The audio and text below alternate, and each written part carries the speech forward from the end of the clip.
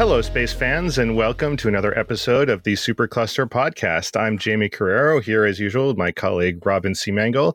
And on this episode, we are joined by a special guest, Brandon Katz, the senior entertainment reporter for The Observer, also co-host of the Post Credit podcast and the Must Watch podcast with Gene Bentley and Brandon Katz. Robin, I'll throw it over to you. Let's get started. Hey, everyone. It's great to be back. Today's podcast is among my favorite type of podcast, is when Jamie and I, and of course my buddy Brandon, can geek out about movies. We do love space, but we also very much love the cinema here at Supercluster. One of our parent companies was A24 Films, a boutique film studio known for winning a couple of Oscars and making a couple of great films. So we wanted to shout out one of our parent companies there when we do talk about movies. Brandon and I used to be colleagues at the, back then it was called the New York Observer, and then it was called The Observer. But Brandon is one of my favorite voices in entertainment reporting.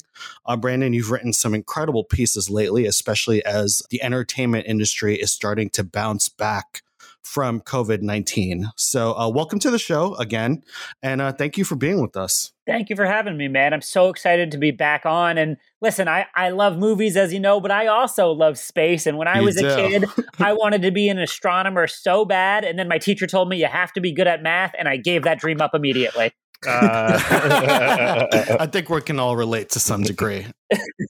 The first and foremost thing we wanted to talk about on the show today is movies in general. How are things looking? You wrote an article recently that was pretty sobering, had a little bit of an analysis on the reality of theaters actually bouncing back and that cash flow bouncing back. And obviously there's been some pretty big changes. The theatrical window is shorter. HBO Max has a couple of films simultaneously debuting on their streaming platform. And Disney Plus and Disney in general is making a pretty big move with releasing Black Widow in theaters and on their streaming service. So give us a gist of what's going on with the movie industry right now. Yeah, so the gist is a little bit two-sided. And as I get into it, I just want to reinforce I'm a theater-first guy. I love movie theaters. I want to return to movie theaters. So while the last few months, probably starting with Godzilla vs. Kong in late March, have been certainly promising from a box office recovery standpoint. You know, you had GVK, you had Mortal Kombat, you have a couple smaller films popping up with, $8 million openings and whatnot. Right. We're still only at 60% of US theaters open, almost all of which are operating at limited capacity, 25 to 50%. And on top of that, despite the subtle wins we've had over the last few weeks, the box office year to date, as compared to 2020 when the pandemic struck, is still about 75% lower. Oof. So we are nowhere close to even a remote normal. So again, I'm happy this is happening. The momentum is going in the right direction. And I am someone who believes movie theaters will never go extinct. But, AMC, the largest movie theater in the world, narrowly escaped bankruptcy in January with an emergency cash infusion of $900 million plus from investors. We had the famous LA theaters, the ArcLight and the Pacific close recently. We had Cinemark and we had Regal theaters in America. I think around 600 locations be closed for 6 months until opening up recently. So it is not, we had Alamo Drafthouse go bankrupt. So it is not as if we are, all signs a go, green lights across the board. We are still far away. And I think A Quiet Place 2, May 28, and F9, I believe June 25th, are the first kind of big movies to return. And from there, we have a logjam of major releases over the back half of 2021. And that's when we'll really see if a avalanche of new, fresh, major titles brings back the foot traffic that's needed to restore the box office. Yeah, I happen to agree with you very passionately that the theater will never die. It's an experience that, no matter how good the home theater experience gets, it's never going to be a 50-foot widescreen with speakers that are several thousand watts with a community of people seeing something for the first time. Sharing the experience. Yeah, there's just so much to that can't be replicated. But what I am deeply concerned about that you kind of just highlighted is are any of the institutions that have gotten us to this point in the theater history going to last? Or are they all going to be sold to some, are there going to be 10 new theater brands that buy up the remnants of this phase? Because that transition period already has been brutal, as you described. And I'm not sure that it's going to pick up immediately, because this has got to simultaneously occur with everyone suddenly feeling okay with sitting right next to a stranger. And I don't know what time scale that happens on. Yeah, I guess we do have to see theaters don't exist in a vacuum. We do kind of have to go along with the tide of the rest of society. And I guess at the end of the day, it is up to people to make that personal choice. I think, and I can only speak for the area that I live in. I currently live in Arlington, Virginia, right outside of Washington, D.C. Shout out to the Nova area. Sorry, I went to school there. I had family Nice. there. I love that DMV area. Yeah. It's a lovely area. I love living here. I used to live in New York before the pandemic, but I want to say that I've been to the theaters. I have a movie theater right down the block from where I live. And I've been to the movie theater a couple times. I went to see Mortal Kombat. I went to see King Kong. And there were people in the theater. The seats were sold out for a couple of those showings. And I think I'm starting to see that vibe come back, at least in this area. And I'm starting to see people, coming into the theater, buying popcorn, buying drinks, sitting down. Like I said, my 2 shows were filled. I can't speak to the rest of the country. Now, Brandon, you are in the New York tri-state area. Theaters are not open there yet. So it's been on and off, as you saw with New York City Governor Andrew Cuomo. New York State Governor Andrew Cuomo. He opened up New York City in limited capacity back in April. Around there, in the suburbs, where I live, it's been kind of different pockets of openings. I have not personally been in a movie theater since probably early March 2020. But now that I am recently fully vaccinated, as I was telling you before the show, me and one of my best friends, who's also a big cinephile, have made a bro date plan to our glorious return to movie theaters for A Quiet Place 2. And I just couldn't be more excited to get back. Lovely. No, it sounds really great. I had one indulgence, because I have been, very on top of all my COVID protocols. I wear a mask to be everywhere. Clear, I'm not judging anyone for doing anything. Oh no, neither am I. I just want to, this is the one time I said, okay, I'm going to ignore that for a moment, because I really wanted to see Tenet in IMAX. Right. I really wanted to see that in its full glory, and I have all kinds of criticisms. That's probably a conversation for another day. Yeah. But I will say that was maybe 6 to 8 months ago, whenever that movie came out. Right. And, so we're a very different point. But at that point, I was in a full-size IMAX theater with 3 other people. And that was a unique experience. Everyone was wearing a mask. I mean, it was really a great experience, aside from some script criticisms of the movie. It was cool. I do like the idea of being alone in IMAX. I don't think I'll get to experience that again. But I'm happy that that's not the way it's going, because while I was there, I was simultaneously enjoying it, but also thinking, man, this is bleak. This is an empty business that I really like. I love theaters, and it was empty. I also did see Tenet, and my girlfriend and I and a couple of our friends were in an empty movie theater here in Virginia. I felt bad while I felt good, because I was like, yes, I'm in the theater. I'm back. The theater the theater is my second home. I would do anything to be there. And I did feel half great and half terrible that I wasn't experiencing that film with other people. And I realized that as much as I love movies, as much as I love going to the movie theater, I think the big part of it is experiencing a movie with other people. And anyone who doubts that listening at home, Robin and I tried to see The Irishman in theaters, but it was unfortunately sold out. He was the one really pushing for it. So this man is committed. Yeah. No, seriously. And Brandon, I am going to hold you to that mandate when I get back to New York and theaters are open, and we're going to go see the next Scorsese movie that's out. I love it. Totally. And look, I won't point any specific fingers, but we all know that there are certain communities around New York where when you go to the movie theater, it's a lot louder and it's really great. The interaction that happens is really great when you go to theaters in certain parts of Brooklyn. Yeah.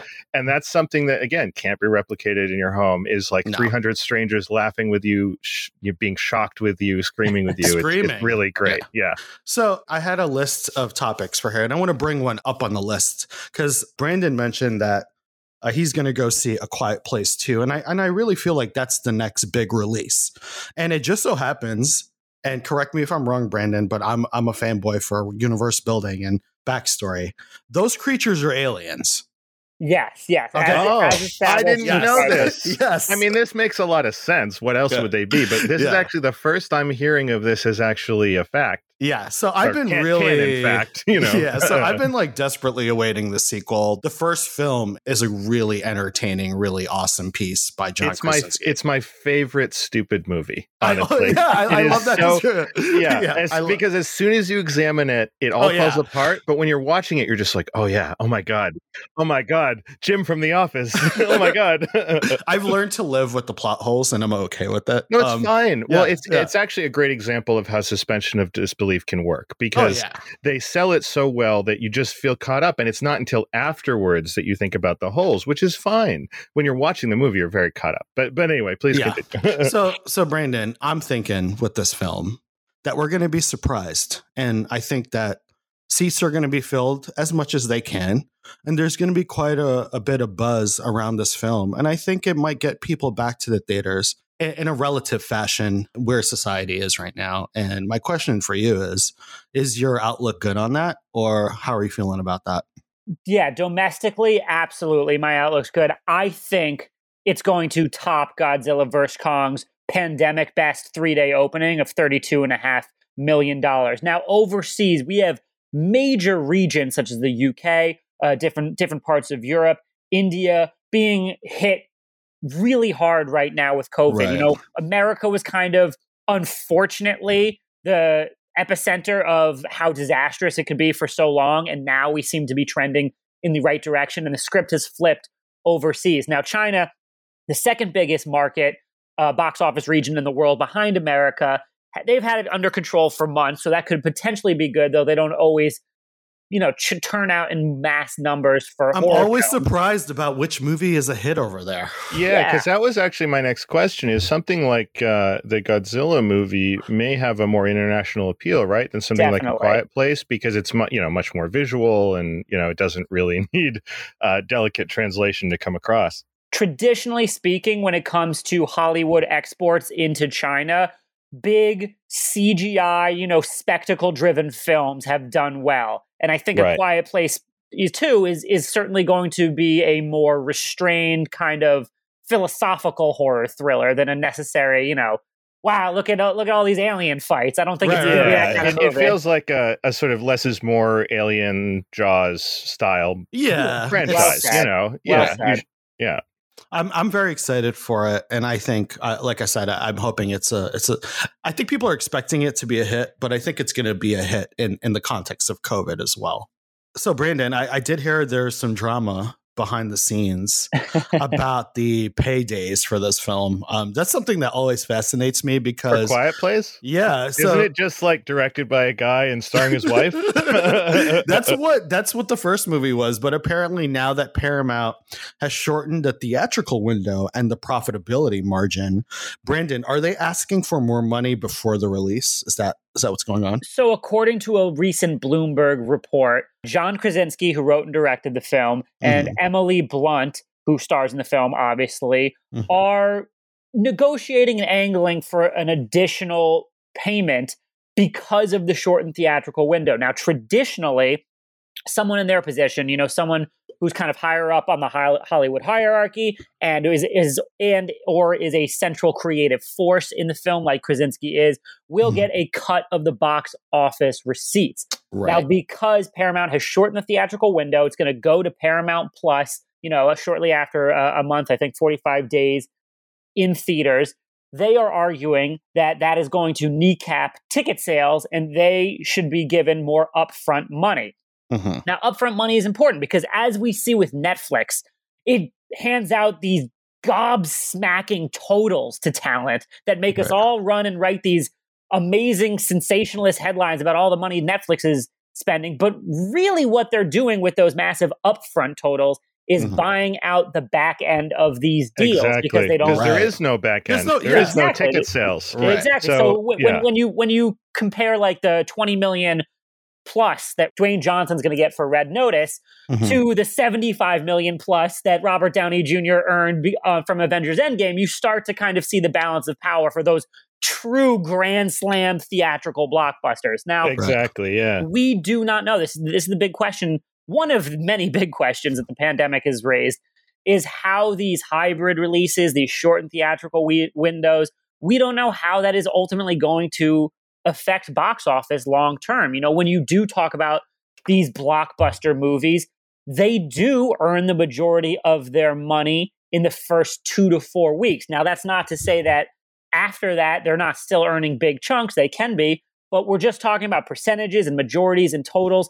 We have no idea what the box office is going to look like. We have no idea if we're ever going to see a consistent run of $1 billion films ever again, like we have over the last 5 years or so. So all of these are questions that we won't have answers to until several years from now. Any snap judgments made now probably going to make that person look stupid.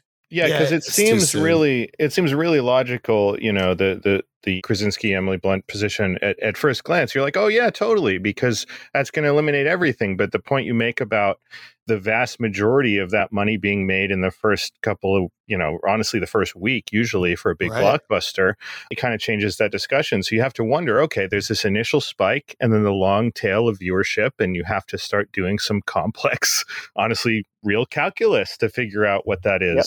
And then at the same time, you have to wonder, okay, from a real shrewd business perspective, let's say that Netflix or whoever online platform puts out a big hit. How much does that actually drive subscribership, and how much can you actually, in your profit and loss, like say that you can pay people to make that much money? I feel like in some ways Netflix probably hasn't figured that out yet. What really are they making from this stuff? They're just kind of investing to keep the platform going. There is no easy direct translation. And I mean, you saw with Warner Brothers, in a vacuum, I think Warner Brothers made the right decision to say, hey, in 2021, we're going day and date on HBO Max, because they were goosing their shiny new expensive streaming service with exclusive blockbuster content to drive subscribers. But because they didn't tell the talent involved or the collaborative company partners involved, they ended up having to pay out tens and tens and tens of $1 million to talent such as Gal Gadot and Denzel Washington and whatnot, because of the exact thing that we're talking about. And they ended up having to spend over $200 million to reach a settlement with Legendary for Godzilla vs. Kong. So it cost them a lot to roll it out in the way that they did. And here I think, I don't necessarily think the Krasinski clan is unreasonable in trying to, make a move. But I also understand where Paramount's coming from. They're under no legal obligation to give them more money. So it really comes down to, how happy do we want to keep our creative talent? Right. Yeah. Like, do they want to make A Quiet Place 5? Exactly. Then they might. Yeah. Well said, Jamie. It's a long-term game right here. Now, Brandon, some would say that if HBO or Warner had gone to the talent would have done everything in their power to prevent that same day release from happening. What do you think? I mean, I think that's certainly possible. I think money talks. I think they would have probably been able to reach agreements for compensation packages that were not as large as WB was ultimately forced to provide, given the way they handled it. But listen, we're talking about a scenario of hypotheticals and what ifs. None of us have a crystal ball. All I know is that it's a unprecedented situation that we still find ourselves in, even as there's light at the end of the tunnel. And every studio that's at least trying to innovate and adapt, I commend. It's not all these strategies are going to work. We'll see how long, Universal's unique PVOD hybrid releases are going to work. But true. Everyone is trying something different, and that's commendable in the worst year for movies maybe since the last pandemic 100 years ago. Totally. I mean, it even it makes me think of Disney's model where they're like, hey, here's a movie, and even if you're a subscriber, it's this big extra money to see the movie. But if you wait, it'll just be on the subscription service. Like, no one even knows how that equation really works now. Now, let me make a quick confession here. When Mulan came out, that was for premium purchase on Disney Plus. I set up my apartment like a movie theater. because just who I am. I love movies. You guys know I came from Disney. I used to work at Disney. I've screened movies, by the way, for friends where I'll put together trailers from the era of when the movie came out and then play them before. You know what I mean? Like I really share that with Robin. It's a passion. Yeah, Jamie, that is the coolest thing I've ever heard. I know it's the first time we've ever digitally met, but you're the fucking man. Yeah, Jamie is a cinephile, man. Jamie and I waste a lot of time talking about movies when we should be doing space work. So let's put it that way. I love it. I very much enjoyed watching Mulan that way. I more than happy to pay the money for that experience. And then I had like a free screening. We worked with Netflix on George Clooney's space movie. We worked with Felicity Jones on a video and stuff, and it was really great. And we got her to talk to a real astronaut. Yeah, we paired her with a real astronaut. It was really fun. That's great. I screened that at home in the same way. I'm sorry, George, and I'm sorry to Netflix. I didn't like the movie. And then I realized, you know what? At the end, as much as I love the experience of watching movies, I like watching good movies over bad ones. Yeah, I'm happy for George Clooney. I'm seeing through, because from what I hear, that movie was a big vision for him, and it did get an Oscar nom, which is cool. And I did appreciate some parts of the movie, and I'm a big fan of the actors who are in the movie. And I'm glad they were willing to work with Supercluster.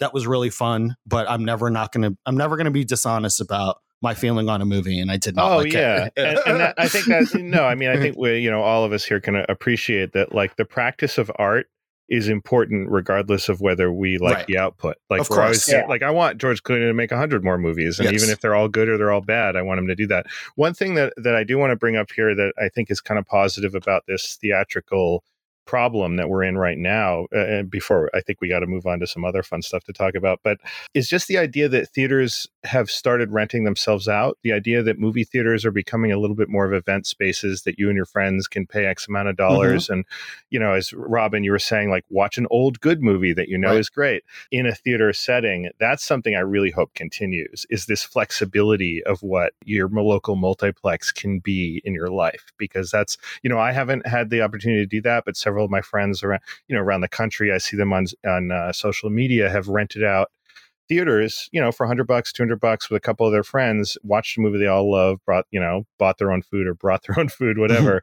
That's really great. And I hope that continues. Yeah, I agree with that. Now, Brandon, I want to segue into some more fun topics, but I'm going to do it in a very morbid way. I'm going to ask you, are we years away from seeing the next $1 billion movie? I think in 2021, the movie that has the best chance is Spider-Man No Way Home, though I don't necessarily think it's going to get there. It very well might, but as we're seeing in overseas markets, it's still really tough. But I do think it can still happen. I think there's a large handful of 2022 films that have the potential to do so, but it is not going to be as easy as it was before.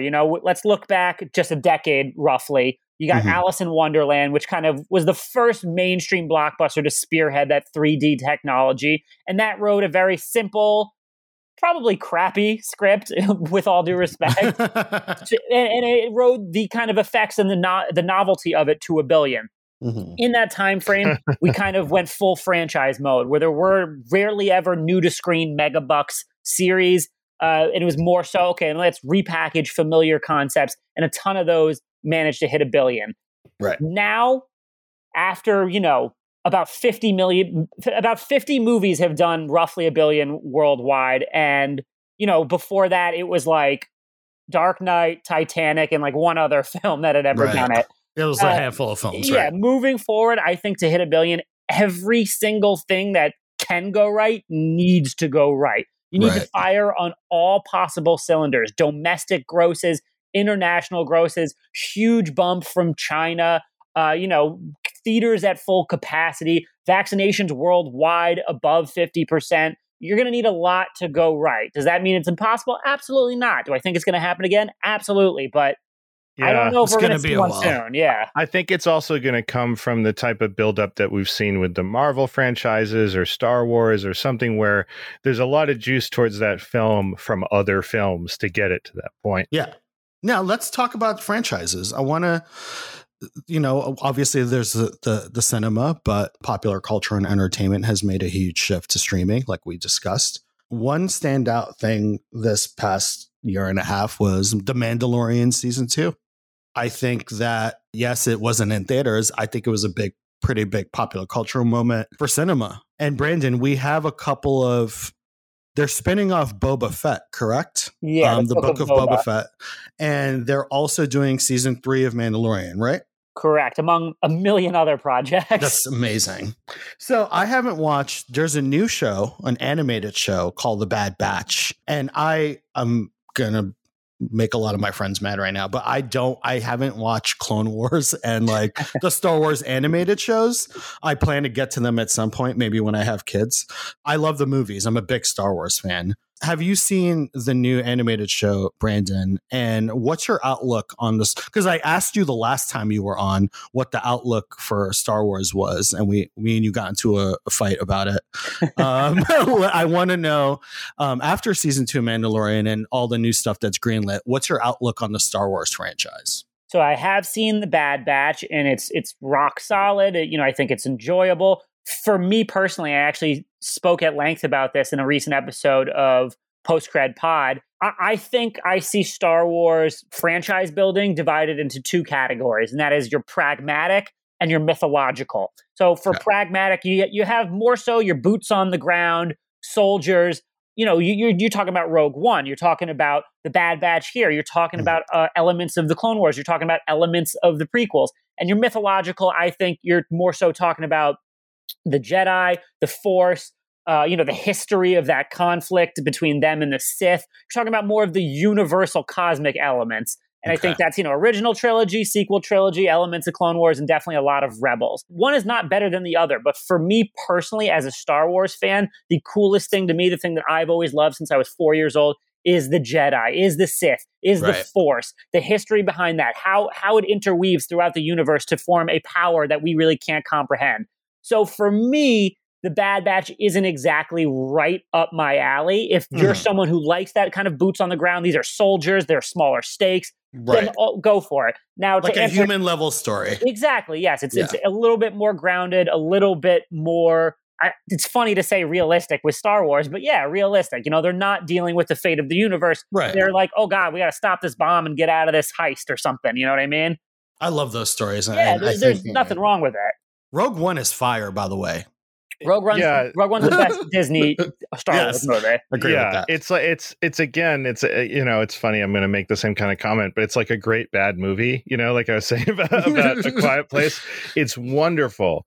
And then you think about like, wait a minute, why are they? And then it's like, shut up. But it's Star Wars. Yeah, it's Star Wars. You can't. It's Star Wars on a tropical beach, and Star Wars on a tropical beach is going to stick in my mind forever. The one thing I do want to say here, though, and this is kind of off the topic, but for me, The Bad Batch will always be a movie about desert cannibals starring Jason Momoa and Keanu Reeves that also had Jim Carrey and Diego Luna and Giovanni Ribisi. It was released, I forget how many years ago, but when they came out with the Star Wars Bad Batch, I was just like, wait a minute, isn't that crazy movie? I love it.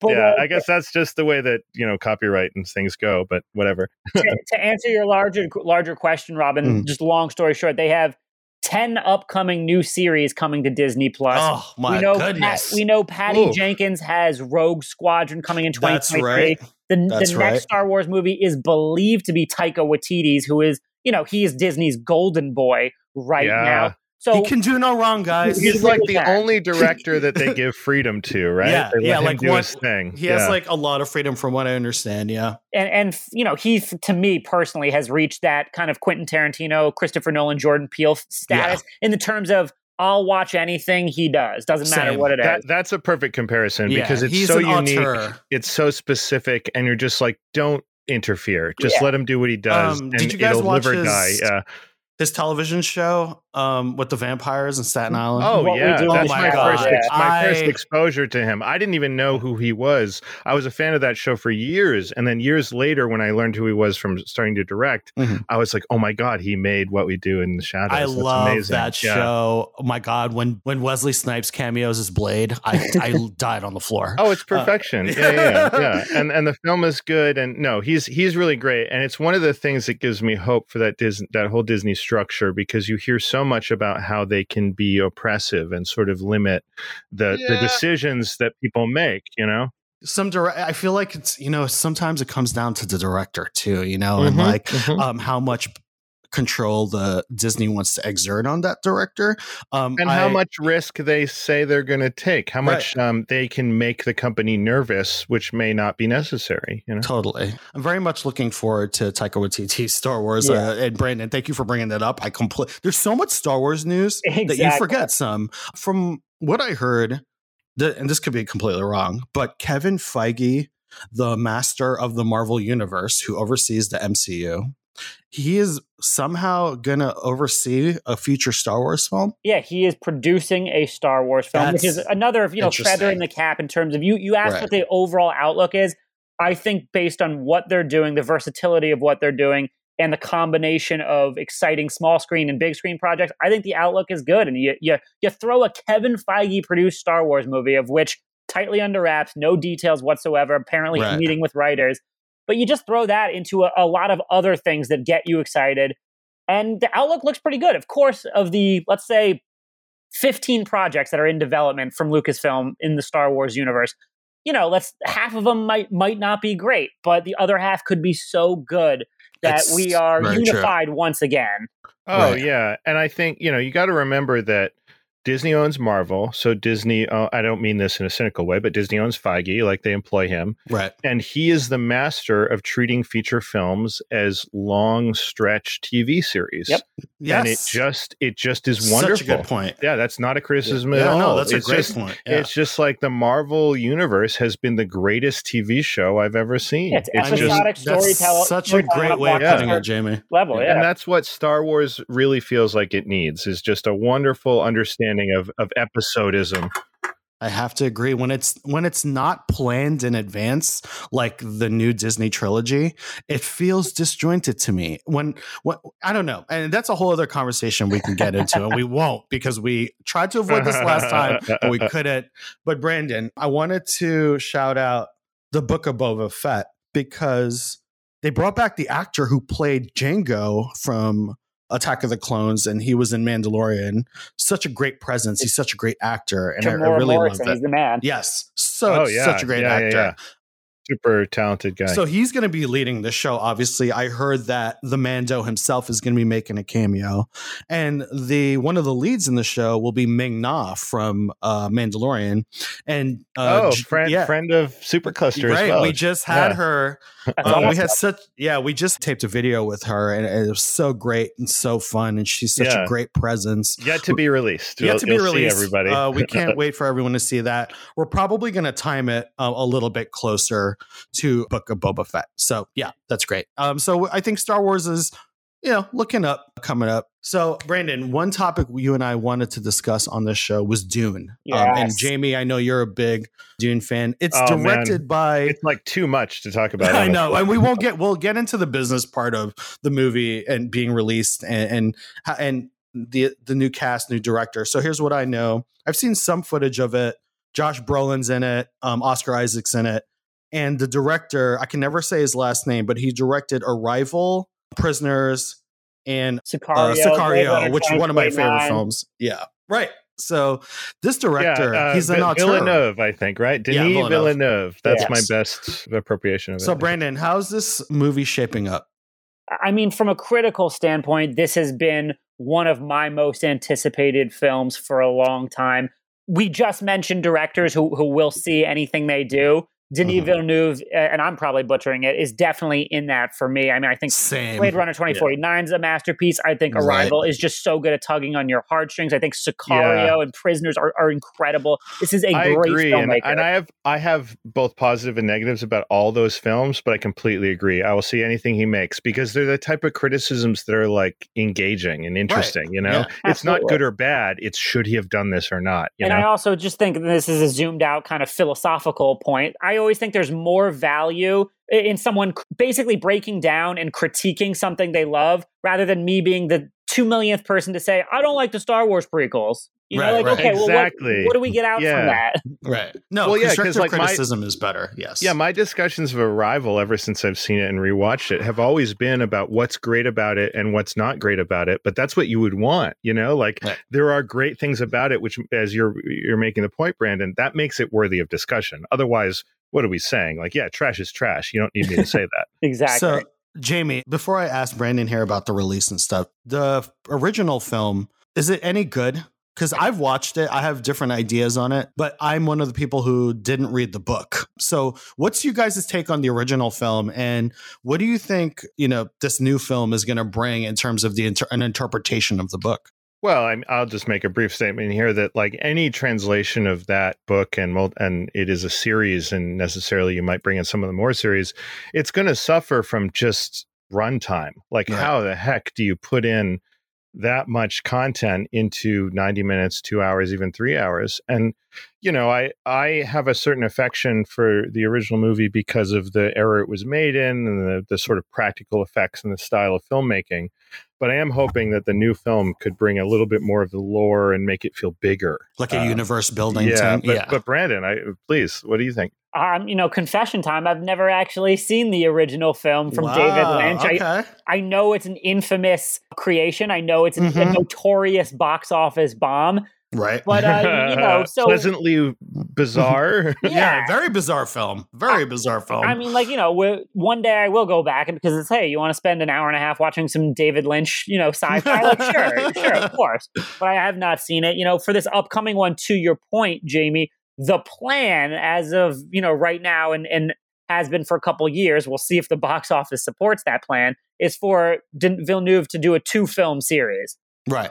Ah, yeah, cool. But, that'll depend on the reception. And now, so Brandon, this is one of the films, and correct me if I'm wrong, that is going to be simultaneously premiered on streaming on HBO Max. It's still up in the air. So, Warner Brothers certainly wants to do a hybrid HBO Max and theatrical release. They're still in negotiations with Legendary. And again, I bring it back to this other point. They ended up having to pay like $200 million plus to Legendary to be able to release Godzilla vs. Kong day and date. Wow. So we I will did not know that. We will see what happens, with this situation. No matter what I'm seeing Dune in a big screen, that's for sure. Oh, absolutely. Because it is really interesting because there was that situation with Blade Runner 2049 where it was like this beautiful visual masterpiece and really intellectually stimulating and didn't make that much money. It did, and I've heard the director talk about the reception and his mood just changes when he talks about it. No one could really figure out why that movie didn't do so great. And I don't know, maybe, there's that balance between art and entertainment. And I'm wondering if that Blade Runner sequel leaned towards art. And it didn't have a wide appeal, Yeah, and also the idea of like something can be so strongly represented in the fandom space by a really passionate cult following that might overrepresent the breadth of something's popularity. Like maybe Blade Runner and any Blade Runner lore was like super loved by a small group of people and just not that broad. It happens, and the film is beautiful, and I really love it. And it's unfortunate that more people didn't see it, especially in definitely theaters. Something to see on the big screen. Absolutely. Yeah, biggest screen possible. Denis Villeneuve described it as the most expensive art house film ever made. Right. That's how it was received. I will say there is something wonderful about screw capitalism and whether something made money. The fact that he got that movie made is pretty awesome. And that it won Roger Deakins his first Oscar, deservingly so. after like 10 nominations. Surprising. I I know. know, yeah. Why did it take so long? That's a class. That's a should not Leonardo have DiCaprio taken that style. And no one ever Yeah. wins for the movie that we Well, want it's them like to win for. Scorsese too. Like, yeah, sure, you gave it to him, but that's not the best movie For he's The ever Departed, made. I know. I will say this though, I love The Departed, and go back and look at the contenders that year. It was a weak year of movies. So I stand by The Departed winning that year. And then of course Scorsese should have won it for Best Director for Goodfellas. Let's be real. Oh yeah, all kinds of stuff. I will tell you this: it was a funny time in my life because while The Departed was filming in Boston, this was very early in my career. I was working on a film set on a much smaller film in Boston, and it was funny. There was this joke on set of everything we needed was already rented by Departed. So we'd be like, oh, we need this prop, we need this car. And they're like, no, The Departed has it. And so we couldn't get any talent, anybody, because this is like a $3 million movie, very small. But I have a funny affection for that movie because it screwed this other movie I was like the art department PA on. That's funny. All right. Well, I'm looking at more our list of upcoming movies that we're allowed to talk about on our space podcast. Ta-Nehisi Coates, a prolific writer on a bunch of subjects, including race relations in America. Between the World and Me, for all our listeners, if you haven't picked up any Ta-Nehisi Coates, read Between the World and Me, and you'll get a sense of how brilliant this guy is. Right. He's also written a pretty cool run of Black Panther, which I'm a big fan of. And Captain America. I am now currently watching the Black Panther that BET produced, and a lot of it's based on his writing, and it's really great. Shout out to that. I didn't even know it existed. But he has now been tapped to write a new Superman film. J.J. Abrams is exec producing. I think J.J. was hired for this task to sort of refocus some of the DC superheroes a few years back after they've had massive failures with their projects. I think that DC... Robin, they're still directorless, right, for this project? Yes, and I'll get into that because that's breaking news too from the last couple of days. I'm sure Brandon's heard about it. Yeah. People are talking about this film, bringing on Coates, sort of pointed in the direction that we might be seeing the first Black Superman on screen, which will be amazing. And I'm also going to shout out real quick that Steel, Shaquille O'Neal's superhero movie from the early 90s, was actually based on a Superman character. It just wasn't used for the movie. Just needed to get that out of my system real quick. Oh my God. All right. Well, in my heart then, from now on, Robin. But no one needs to go watch that one because it was terrible. Don't watch it. It's really, really bad. I know, but Robin, you just put in my heart that no matter what happens next, Shaq is the true Black Superman. He was the first Black Superman on screen in a major motion picture. Anyway, so there's a director search on right now. Like I said, JJ won't be directing early. Coates is writing the screenplay, and they are searching for a director right now, and they have interviewed all Black directors. My favorite being Shaka Khan, who directed Judas and the Black Messiah. I thought that movie was incredible. I know. Let's go. Also, Regina King, who was a producer and starred in Watchmen, which I think was an incredible superhero take for HBO. So I would love to, those are my top two favorite directors for this role. There are other directors being talked about. What's funny about this is that Marvel is also pursuing these directors, the same shortlist, to direct their version, or I'm sorry, the MCU version of Blade. Which, hey, these are all great problems. Blade is coming back. Yes, they're bringing Blade back, and Mahershala Ali is playing Blade, which is going to be amazing. I like that. That's cool. So, Brandon, I just said a million things. I want your take on all 1 million of those things that I just said. Okay, then with respect, it's Shaka King, not Shaka Khan, who is a famous musician. Okay, that would be cool, though. I would love to see that as well. By the way, thank you, Brandon, because for a moment I was pretty confused about what was going on. I am going to get in so much trouble for that, but I am going to apologize. And I did listen to Shaka Khan recently. If that, it's an earworm. The other thing I do want to point out is that Robin mentioned Regina King as a director, but she is also a fantastic actress who has been amazing in so many movies that you love, including like Boys in the Hood and Jerry Maguire. Jerry Maguire. And, totally. She was also in Enemy of the State which is a favorite of Oh mine. yes, But I love that film. Yeah. So she is one of those people who has moved between movies and television and Mhm. directing, and she's anyway, been recognized recently for One Night in Miami, which is a Exactly. very incredible film. And I was a little disappointed that she didn't get more recognition from the Academy and a certain other. Yeah. Anyway, I'm a Regina King stan, so I just wanted to throw that out there. She's great. But Jerry Maguire, though, if you haven't seen it, that's her. That's my favorite Regina King performance. But also, I loved her as the cop in Watchmen. That was such a really great take on. I'm a big Watchmen fan. And I've loved that series as a sequel to Alan Moore's comic, and I thought she was perfect in it. Can't go wrong with Regina King. She is an unbelievable talent, actress and now director. Loved her in Watchmen, the Leftovers, also for recent small screen work, American Crime. Yeah. She's done a ton of great stuff. Of the shortlist of directors, which off the top of my head, I believe was Barry Jenkins, Ryan Coogler, J.D. Dillard, Stephen Caple Jr., Regina King, and Shaka King.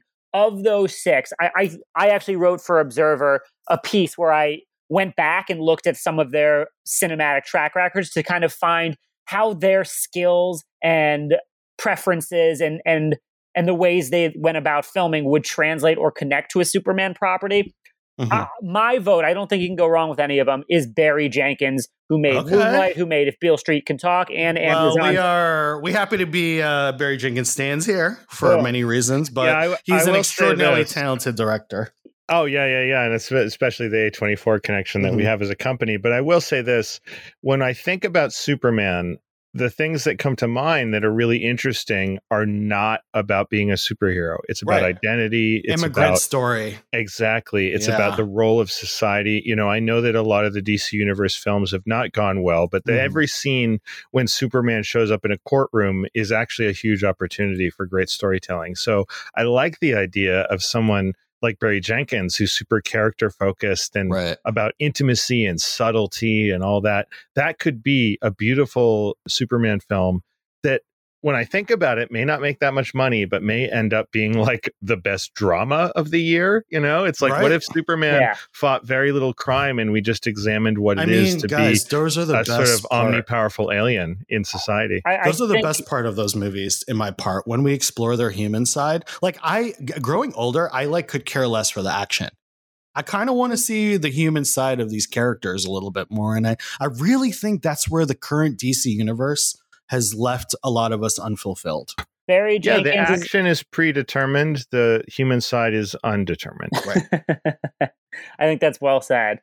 I think Barry Jenkins is a filmmaker who is intensely empathetic and considerate of the interiority of his main characters. And he is someone who has proven that he is able to boil down someone's life into the most key defining moments of that journey, and then carry over the emotionality of those moments to the rest of that person's journey. It informs who they are and molds who they become. And I think taking those skills to a Superman movie is the most enticing thing I've heard.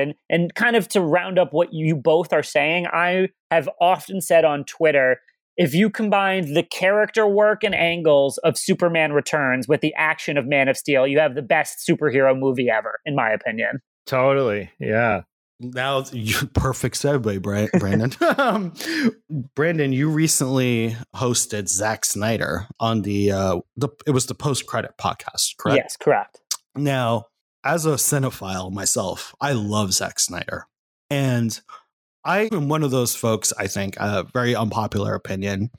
I do not like recuts of movies. And I think there's a million reasons for that, but I think the original Star Wars is probably why. It traumatized me a little bit. I mean, that's a rather unique situation. Right. Yeah, and in different cases it works because, funny enough, I enjoyed the new Godfather cut. I thought it was really great, The Godfather Part 3. Coppola recut it himself. I mean, if I can interrupt here just for a moment, you kind of identified it right there. There's a difference between like a director who's bad at editing and someone steps in and corrects the editing, like Right. Star Wars. Whereas there's a film where the studio has some kind of criticism and the director wanted something else and the Right. director corrects it, you know? So I think that there's these two different worlds of director's cut where one is really ridiculous, but one is actually the correct cut. I think you're right. And I think one example of that is the Richard Donner cut of Superman 2. Definitely. Might fall under that category. It's such a better movie. It's my infinitely definitive. so. Yeah, it's such a better film in almost every way. So, Jamie, good point. And there are clear examples of that. But anyway, getting to the point, I love telling the backstory. Zack Snyder, first big film was Dawn of the Dead, and he's about to release. And Brandon, it seems like you didn't like the movie that much. I give it a C+ in my kind of tweet length review. There's what's the name of the film, Brandon? Army of the Dead. Army of the Dead. Okay, so it's not a sequel to the Dawn of the Dead with Ving Rhames, it's right? Original IP, completely original, disconnected. It's launching its own Netflix franchise with a live action spinoff already completed and a animated prequel series in development. Okay, so separately, Zack Snyder directed the original, not the original, it was a remake of a George Romero Dawn of the Dead, and it was actually written by James Gunn, and it was such a perfect little zombie movie. I love it. Very inventive zombie movie. Yeah, go back and watch it all the time. Robin, I'm going to interrupt you right here just to say that, like, I happen to be specifically a student of zombie film, in that, you know, not to get into my own background, but I actually transferred from engineering school to art school to study film. And one of my final classes, what I did is create a curriculum of zombie film studies of all the films you have to watch to really treat that as a serious genre. And the Dawn of the Dead remake is one of the best modern versions of a zombie film. But really good movie. You know, such a good film. There's a lot of commentary that kind of got left out, but a lot that got left in. But I will say that when I heard that Snyder was going to make another zombie movie, I am very excited. Although now that I hear that you've seen it and you weren't so thrilled. Different strokes for different folks, my man. That's the thing I love most about entertainment. You know, people on Twitter are like, "You're an idiot. I loved or hated this." I'm like, well, that makes sense because we are two different people with two different opinions and two different backgrounds that would inform those opinions. I don't expect God, not everyone likes to eat fish. Are you guys What's going on? Are you guys telling me that art is subjective? Oh, come on. No, it's definitely not. Anyone who doesn't like what I like is an idiot. All right. So Brandon, I'm gonna I don't know if it's out yet. I'm gonna check, but no, it's theaters, Cinemark theaters for 1 week starting May 14th. Then it hits Netflix May 21. Okay, I'm gonna watch it. You've seen it though. Like, can you give me your non-spoiler take? I'm listening. Yeah. So my non-spoiler take is that I guess I was expecting this kind of nonstop rah-rah gonzo action comedy, and it's not that. So not meeting my personal expectations going in is not a criticism, but it certainly shifted my view. And then within that, you are blending the heist and zombie genres with this movie. And I personally think he didn't add anything really new to either section, despite how interesting of a blend that is. And then on top of that, you kind of have maybe just one set piece that was particularly inventive, and everything else feels cobbled together from familiar known elements. And then I think, without getting into spoilers, what was once kind of a groundbreaking, fresh ending here is repackaged into something that feels old hat. So altogether, you know, I wasn't overly impressed. Certainly fun and entertaining in stretches. I think it's supremely well cast, but I was left wanting a little bit more, unfortunately, because I was going into this riding sky high expectations. Yeah. Well, I guess, you know, I hear that. I'm definitely going to see it anyway, but this continues my personal goal as a filmmaker of making a truly great zombie movie that fires on all cylinders. I think the genre is everlasting, and there can always be something new added to it. Jamie, I will be first in line to buy a ticket, my man, guaranteed. Excellent. Yeah, I wanna live out the 28 Days Later spirit of something that can be both good and zombie. Maybe Jamie makes 28 months later. I'm into that's it. been in development right. Yeah, I gotta go make friends with Danny Boyle. That's been it's been cooking for a while, I'm sure. I would say this about Army of the Dead: it's such a weird, divergent feeling. It is at once both entertainingly over the top, as we saw in the trailer. There's a zombie tiger, which is great, and annoyingly so over the top, because there are elements where, whatever you want to call it, suspension of disbelief, realism, pure just sheer entertainment, I'm like, well, that is just so ridiculous that I'm out of the moment.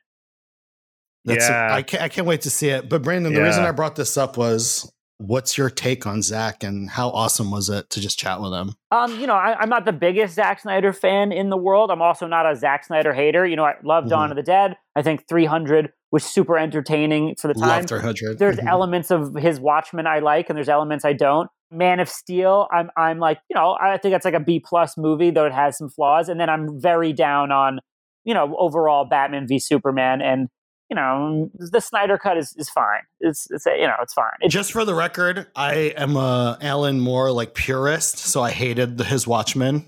Yeah, listen. The thing that I don't like about it is that I think he completely celebrates the entire point that Alan Moore was skewering. Right. He very much celebrated it. Very much. Yeah, and there's elements I like. So for me, Snyder's a guy who I think is a very talented visual filmmaker, and his, to me, again, I'm not trying to say anyone is wrong for liking him, but I don't like his script and sense of storytelling. I agree with that. I 100% Yeah, there are certain with that. filmmakers that I really feel need to tell other people's stories. I mean, this honestly includes Spielberg. I don't think that, Spielberg has hardly ever originated something from his own circle that went well, but when he tells other people's stories, it goes very well. Such a good, Yeah, and I think that that's who Snyder is. It's like you said, he's brilliant visually. I mean, you look at Dawn of the Dead, regardless of whether you like zombie movies, has wonderful filmmaking in it. Great. It's really great. Some great shots. Yeah, and you can tell that Zack Snyder, I mean, I forget exactly what his early career was, but he started, I think, in like commercials, like music videos, commercials and music videos, yeah. Things that were really kind of high-end visually, and there's something wonderful about that. But yeah, maybe it's like that empathy level needs somebody else to write the story. Yeah, and I'm not trying to be a hater in any way. I'm just trying to break down what the pros and cons, which is what we said. There's more value in kind of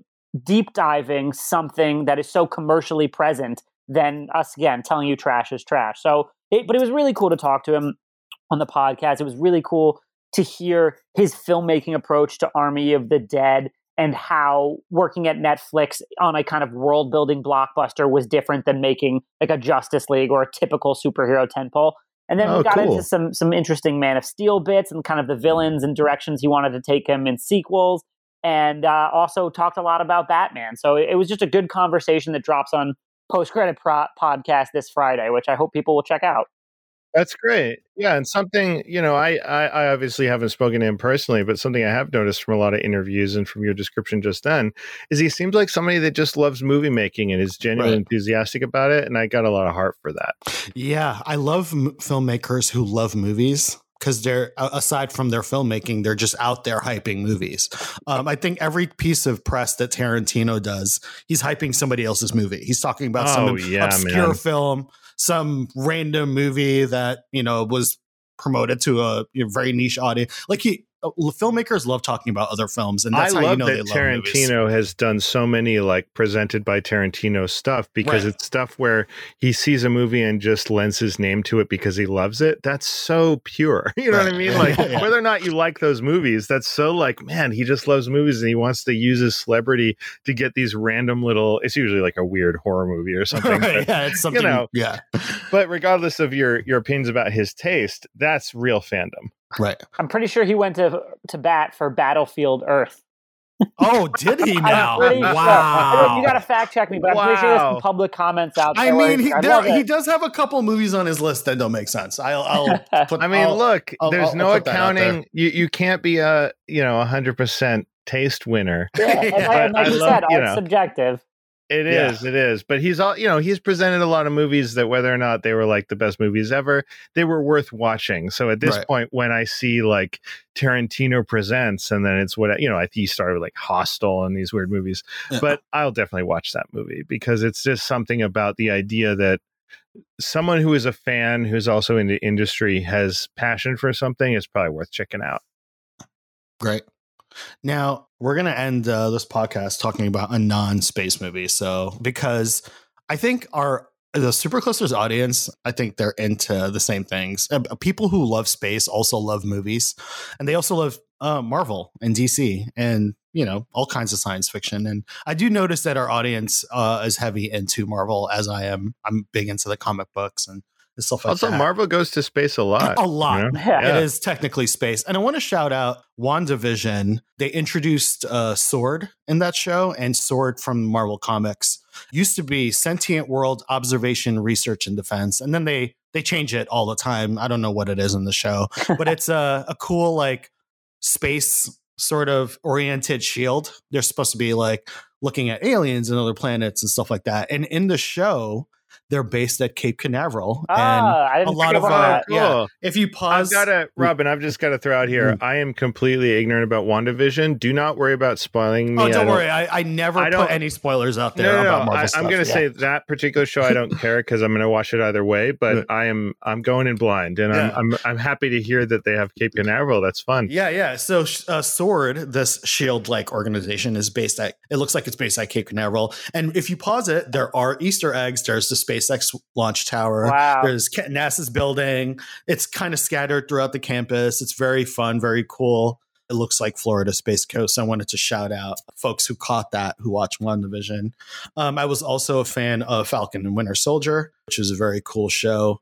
Brandon, what's your outlook? I know there's been a pause. There hasn't been a Marvel movie in a year. These movies, typically, like we talked about before, some of these are the billion-dollar movies. I believe Black Panther, Captain Marvel, all of the Avengers movies, and Iron Man 3 were all billion-dollar movies worldwide. Yeah, I feel like, weren't we supposed to have a Black Widow around now? So yeah, that was part of my yeah. question. Yeah, Brandon, like they've pushed Black Widow quite a few times. And I feel like, I don't want to say the internet, but I feel like the public or someone or you in particular, Brandon, pressured Disney to release Black Widow on Disney Plus at the same time as they would in theaters. I don't think I pressured them specifically, Okay. but I think they're doing what they probably think is best given the trajectory of the pandemic. It is a little weird to see them do a hybrid Disney Plus Premier Access plus. So it is theaters. Premier Access. Yeah. You do have to spend, what is it, $30, $40? It'll be $30 to buy it on Disney Plus Premier Access. It's a little bit odd to see them do that, and then a couple weeks later, a traditional theatrical release for Shang-Chi and the Legend of the Ten Rings. But hey, they are more observant and in tune with movie theater capability than I am on a day-to-day basis. So they see something that we may not, and they think maybe a couple week difference for Shang-Chi is going to help. Yeah, you gotta believe that kind of company has the sort of evil empire level intelligence. Right. Like they know what's They up. have a time machine. Let's just put it that way. These decisions are not made casually. Right. But Robin, starting right now, if you're a Marvel fan, you have around 23 projects, TV shows and movies, in phase 4 of the Marvel Cinematic Universe. Not if. I'm going to be injecting all that. I mean, it's good. What are movies, guys? Right? It's a pastime. It's escapism. And no matter some of the Marvel movies, I don't think they're great, but I love watching all of them, and I love that they reward people for watching all of them. Oh yeah, I mean, I will say this: even the Marvel movies that I was like, whatever. Yeah, I had a good time watching. Right, them. It was only afterwards when I digested them that I was like, it didn't move that much forward. And as I was saying earlier, because it feels like such a multi-year TV show, you're kind of invested beyond the specific movie. You just see that movie and you're like, well, that was that episode. There's a little bit of character building, a little bit dry. Let me see the next one where they fight the dragon on Mars. Marvel's one of those things is you also get joy. And this speaks to a lot of the franchises we're talking about during this episode. It's fun to share that with other people. Oh, absolutely. And even outside of the movie theater, for instance, during the pandemic, my girlfriend and I watched all the Marvel movies, like all of them, because she hadn't seen like 3/4 of them. And it was really fun experiencing that and watching her see all the puzzle pieces fall into place. Like we said before, when you plan out these movies like TV shows, when you have a plan that lasts like 3-5 years, it's so satisfying to Well, be that's the invested. thing is that in that context, your girl is experiencing them all at once, whereas we had to wait longer. Right. So, for in some ways, her experience is more pure. It kind of No, we hits earned harder. it. Screw it. No, I'm kidding. I'm kidding. No, it's so joking. true though, because it's like, No, totally. Yeah. Our anticipation is worth more. Oh, get How out of dare here, you challenge our casual, you filthy casual. I like you said, Jamie, Marvel movies do have space stuff in them, and that's why it allows us to always nerd out about them when we need to. Yeah, But, Guardians of the Galaxy is kind of our get free card for any Marvel stuff. yeah, exactly. Get out, Joe, free card. Brandon, we really, really appreciate you coming on the show and giving us an excuse to not work and talk about movies instead, which is always fun. Yeah, Like, this is just a hang. Yeah. This did not. and I just think that there's so much happening right now with movies and sort of turning this new corner. Like you guys, I hope it is a positive one. And I'm looking forward to getting back into the theaters. At Supercluster, we've always sort of done popular culture stuff. I think when movies get going again and there's space related movies out, we're going to be doing a lot more and doing a lot more podcasts about movies, because clearly this is really fun. And I promise next time Brandon and I will fight over something. I look forward to it. Thank you guys for having me on so much. I really appreciate it. I love space. I love movies. So what better place to come to than Supercluster? Oh, Brandon, you're the best hype man in the world, man. You're the best. Thank you so much. So thank you, everybody, for listening. I hope that all of your movie opinions have been sparked, both positive and negative. And, please hit us up with any comments about how you think we've got everything wrong about the fictional universe of space. Thank you again for Brendan for being on the podcast. And we'll see you next time. And as always, remember that space is for everyone. And watch A24 movies, too. Goodbye, everybody. Oh, yes, totally. I can actually second that, and I'm not getting any money or anything from them. No, it's absolutely true. It is true. Okay, yeah. See here, we haven't even ended the episode yet. Yes, A24 does have a great stable of sci-fi movies, both taking place on Earth and in space, that will make you think about a lot of interesting stuff. Yeah. Visit supercluster.com for great stories about space explorers and spaceships, and we'll see you next time. Bye-bye.